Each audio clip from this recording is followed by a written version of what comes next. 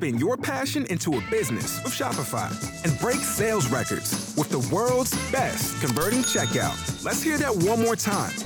The world's best converting checkout. Shopify's legendary checkout makes it easier for customers to shop on your website, across social media, and everywhere in between. Now that's music to your ears. Any way you spin it, you can be a smash hit with Shopify. Start your $1 a month trial today at shopify.com/records.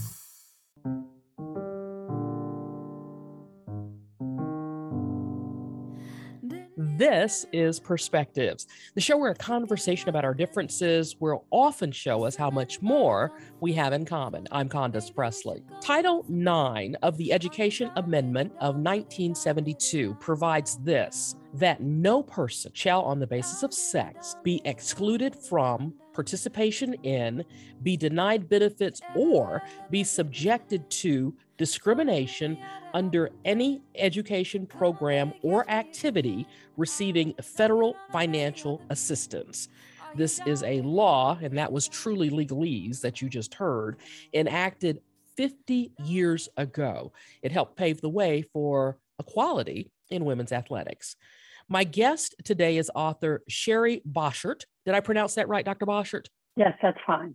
She is an award-winning journalist and the author of 37 Words, Title IX, and 50 Years of Fighting Sex Discrimination. Cheri Boshert, welcome to Perspectives. Well, thank you. Tell me about the story of 37 Words. Yeah, like you said, those 37 words do sound like legalese, but as the civil rights movement progressed through the 1960s and into the 70s, and as what they call the second wave women's movement was catching fire in the late 60s and 70s, the idea came forth that, if you as a school want federal funding or any government money that comes from everyone, you have to offer education to everyone. It has to be fair and equal. And that launched, and then that was happening all over. It was happening in workplaces. It was happening in lots of legal senses. And what happened was one of the three main characters in my book, Bernice Sandler, was earning a doctorate degree in education. And in her department at the University of Maryland, there were 7 openings for tenure track positions, and she couldn't even get an interview. So she went and sat down in the office of a colleague, a man, and she said, well, why can't I even get an interview? I'm a good teacher. And he said, let's face it, you come on too strong for a woman. And she went home and she cried. She believed him at first. She never should have raised her hand in class or spoken up in seminar. But this was an example of women trying to get into the workplace. This just happened to be in education. And she knew in her heart it wasn't fair or equal, but could it possibly be legal? And one thing led to another, and that caught the eye of Representative Edith Green of Oregon, who called the first congressional hearings about sex discrimination in education, which eventually led us to Title IX. So at first it was about jobs, then very quickly became about sports, and also very quickly became about sexual harassment. But it covers lots of other things, pregnant students, vocational education, lots of things. What made you want to write this book beyond the fact that we're 50 years into Title IX being law? Right. Yeah. I mean, we're 50 years in and there's still a long way to go towards equality. So that alone would be reason enough. But for me personally, I had written one previous book in 2006 about electric vehicles, a totally different topic. And I was kind of itching to write another book. I was still a reporter, but I was in a little bit of a rut. And I thought, well, what inspires me? What do I want to write about?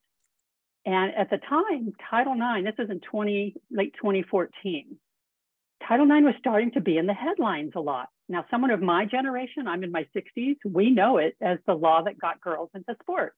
When I was in high school, there were no girls' teams. I had no access to athletics. But Title IX gave that to every girl and college-age woman in America. But in 2014, the headlines started to be filled with things about sexual harassment and especially sexual assault on campus. And I thought, what's that about? And so the more I started to look into Title IX, and the more I looked, the more I learned what a strong and broad and important legal tool this is. And I figured If I don't know it, there's lots of other people who don't. And in fact, polls show that 50% of Americans have never heard of Title IX.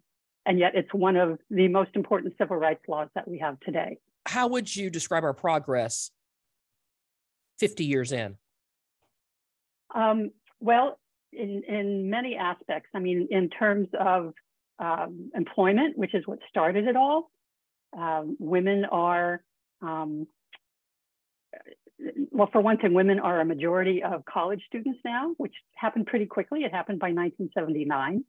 Among the faculty, women are pretty much on par, but they are still relegated to the lower ranks and paid less than the men.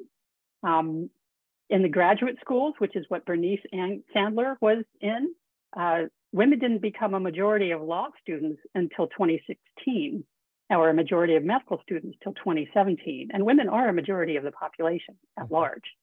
So there's that. In athletics, again, we have, I want to say 10 times more women, 10 or 11 times more girls playing in high school and in college. But as we've seen, you know, at the NCAA tournament, what was it, in 2021, when someone tweeted a picture of, you know, the women's weight room, and it was a couple of dumbbells, whereas the men had this huge gym. You know, these cultural attitudes die hard. And, you know, the proportion of women playing in college at most colleges still lags behind their proportion of students.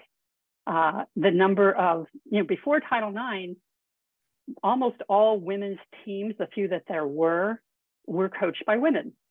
But once it became clear Title IX was not going away, the NCAA kind of took over and men moved into the coaching jobs for women's teams. And almost any college you look at, you'll see, you know, 3 times as many men coaches hired as women. You can all find that very easily, by the way, online. There was a great law passed in the 1990s by 2 Black congresswomen called the Equity in Athletics Disclosure Act, the EADA. So every college is required every year to report its statistics. How many men and women were playing on your college team? How many coaches do you hire? What sex are they? What do you pay them?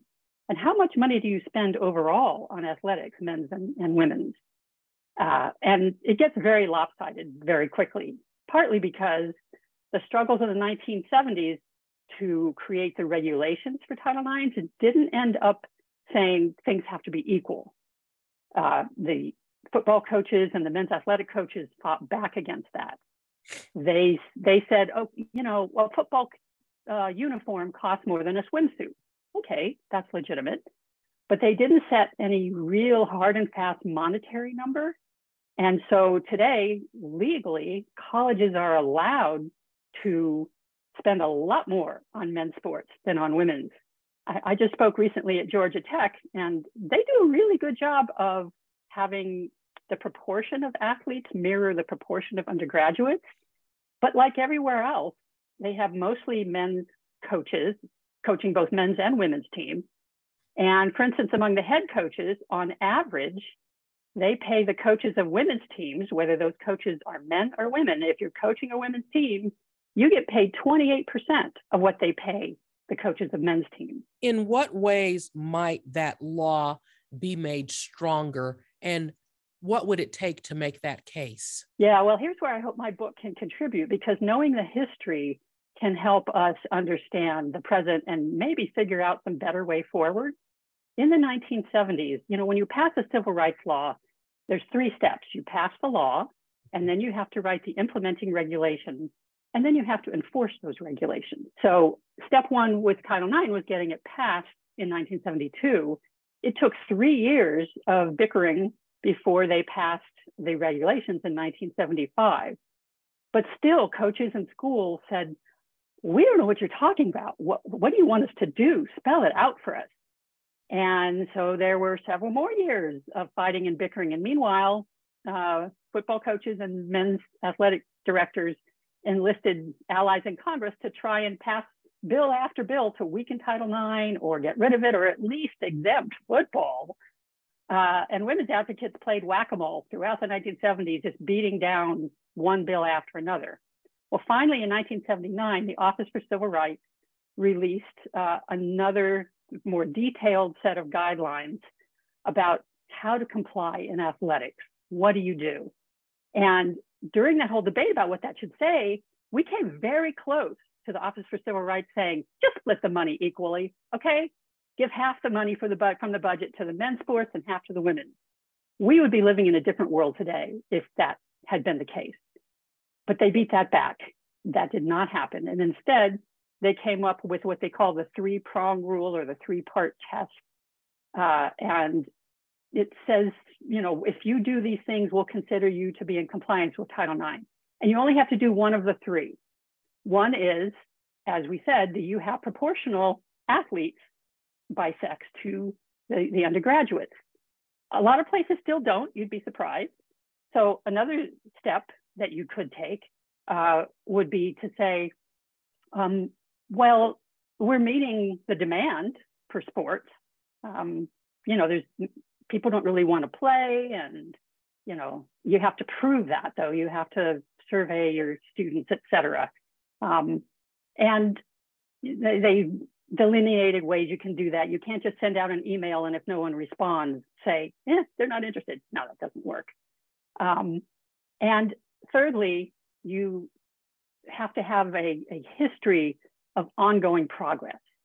So for instance, if you cut women's teams, you've lost that option in the three-part test because you don't have a history of ongoing process. You're not still trying.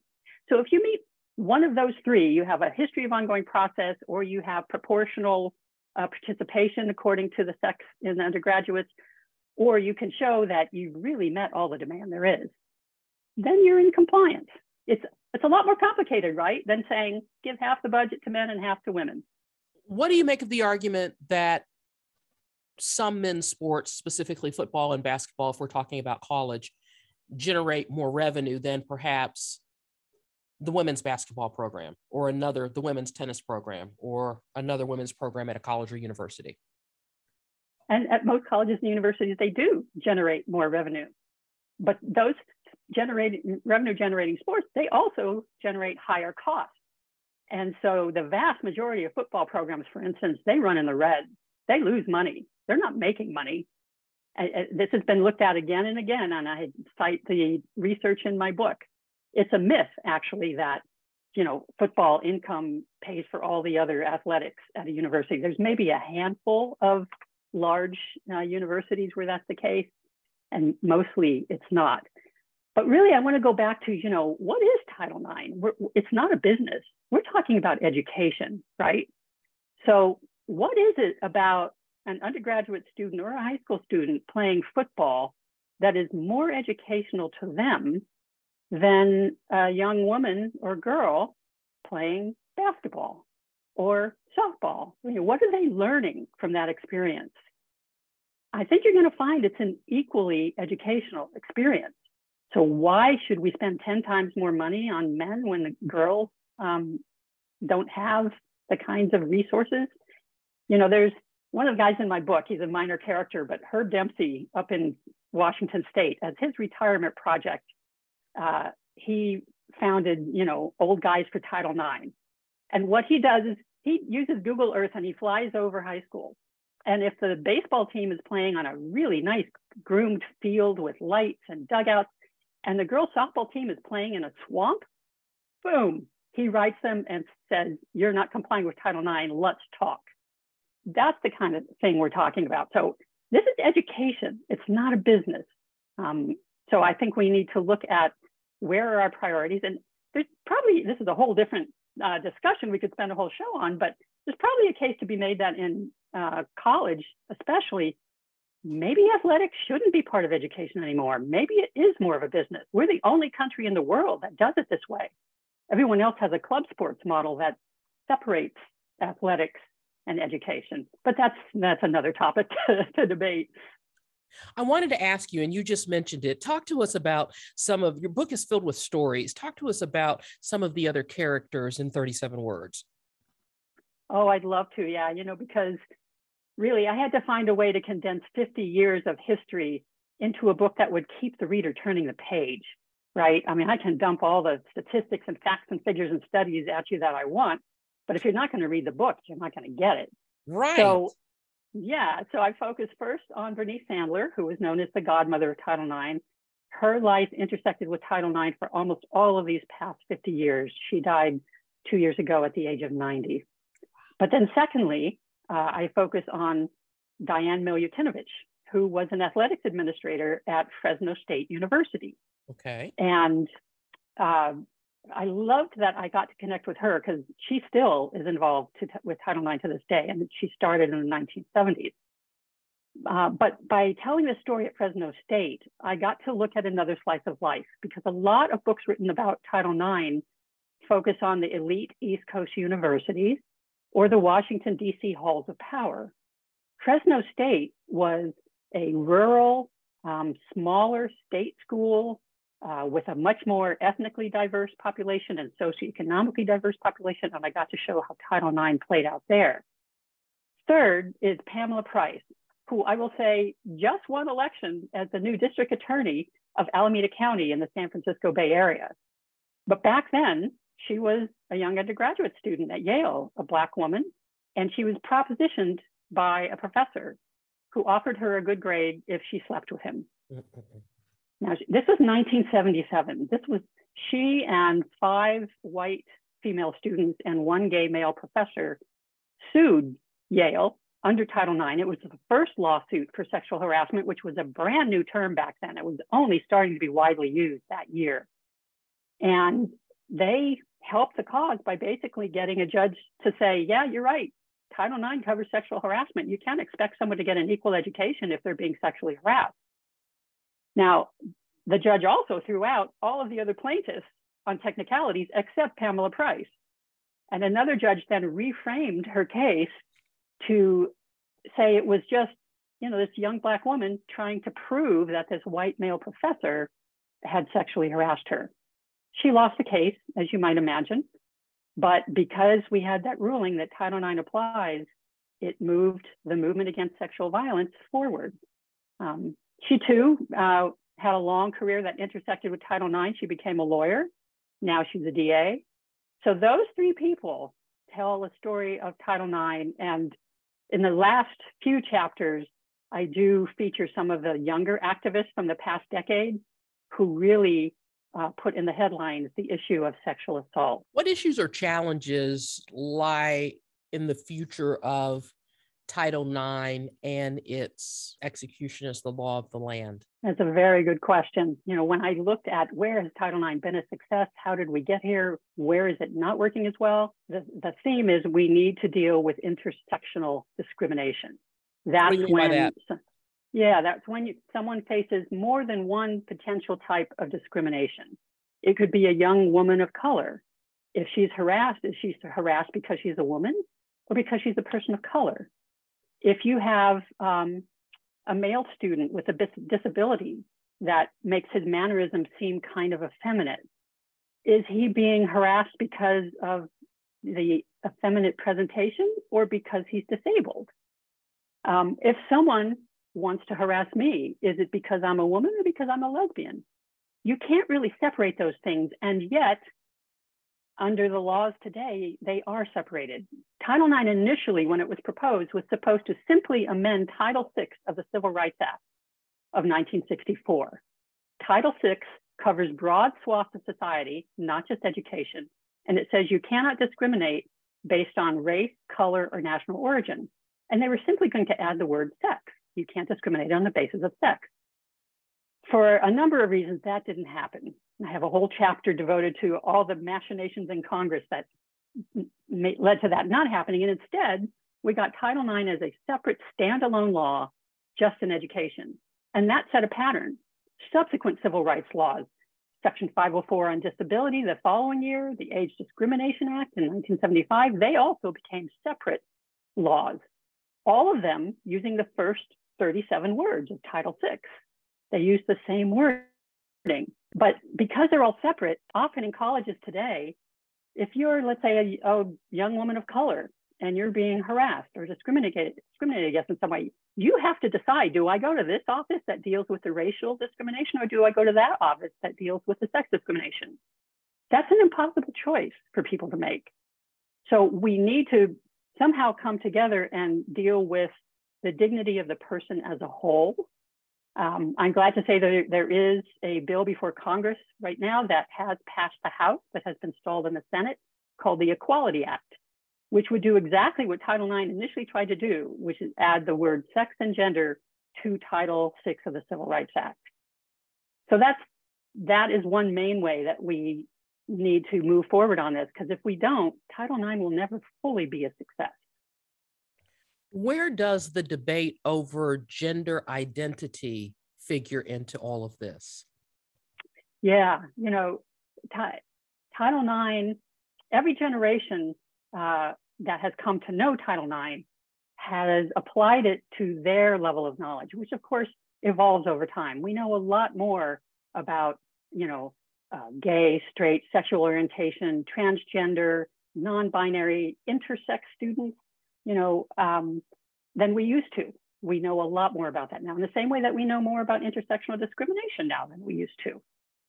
And obviously one of the big issues in the headlines, and especially since it's an election year that some politicians jumped on, is what about transgender athletes?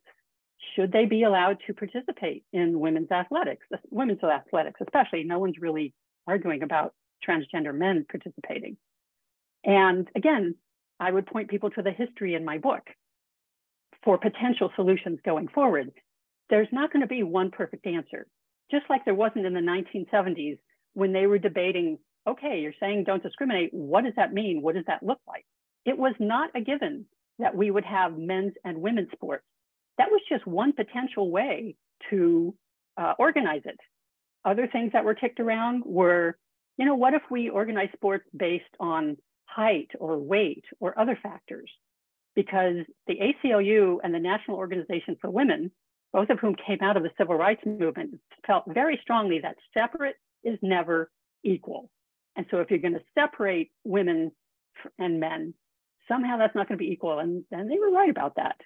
But what if we use these other factors? Or what if we used a sort of Olympic model where men and women for each college compete, and you add up the scores, and whichever college has the highest score, they're the winner of the meet. That's an incentive to invest equally in your men's and women's teams because their scores count equally. So the same thing is happening with transgender issues. We have to figure out what's the fairest way, and keep in mind, again, go back to the fact that this is about education. If we as a society feel that athletics is an important part of education, it needs to be accessible to all students. You can't just discriminate and say, well, that kind of person can't participate. So this is going to play out, but personally, I feel like for now, let them play. But in the long run, maybe we need to reevaluate how athletics is organized, or even a part of higher education. What is it that you're wanting readers to take away from this book at this moment in American history? Well, that this is a movement. There's a number of movements. I mean, I talked about the people in my book. I have three main characters, but it has a cast of millions, hundreds of millions, actually. And each of us is part of that because Title IX has touched our lives, whether we know it or not. These movements will keep going. These movements are not stopping, and some of these movements are even accelerating. The movement against sexual violence goes back thousands of years. I mean, even in the mid-1800s, a former slave, a transgender woman, testified before Congress about sexual abuse of slaves. Okay, so my book just picks it up in the 1970s, but that movement is continuing. And the past decade of college students saying, we're not going to put up with sexual assault anymore. This is ruining our education, and that's not fair. That's a movement. That's not going back. So whether it's that movement, civil rights movement, women's movement, LGBTQ rights movement, those are the real actors in the book. And I hope people would see that. The book is 37 words, Title IX and 50 Years of Fighting Sex Discrimination. The author is Sherry Boshert, and it would seem, Sherry, that 50 years of fighting leads to 50 more years of fighting and additional education, correct? That's how progress gets made. We've come a long way, but we can see what's ahead of us. Thank you so much for your time. Thank you, Candace. Perspectives is a community and public affairs program produced with you in mind. If there's a guest or an issue you'd like to hear me explore, I hope you'd let me know. The easiest way to connect with me is on social media. Just slip me a DM or send me a message. Search Condace Pressley on Facebook, Instagram, or Twitter. And yeah, I know you're asking, how do you spell Condace? C-O-N-D-A-C-E. And Pressley has 2 S's. That's P-R-E-S-S-L-E-Y. Friends, I appreciate your listening. Be sure to listen again next week at the same time as we explore new perspectives.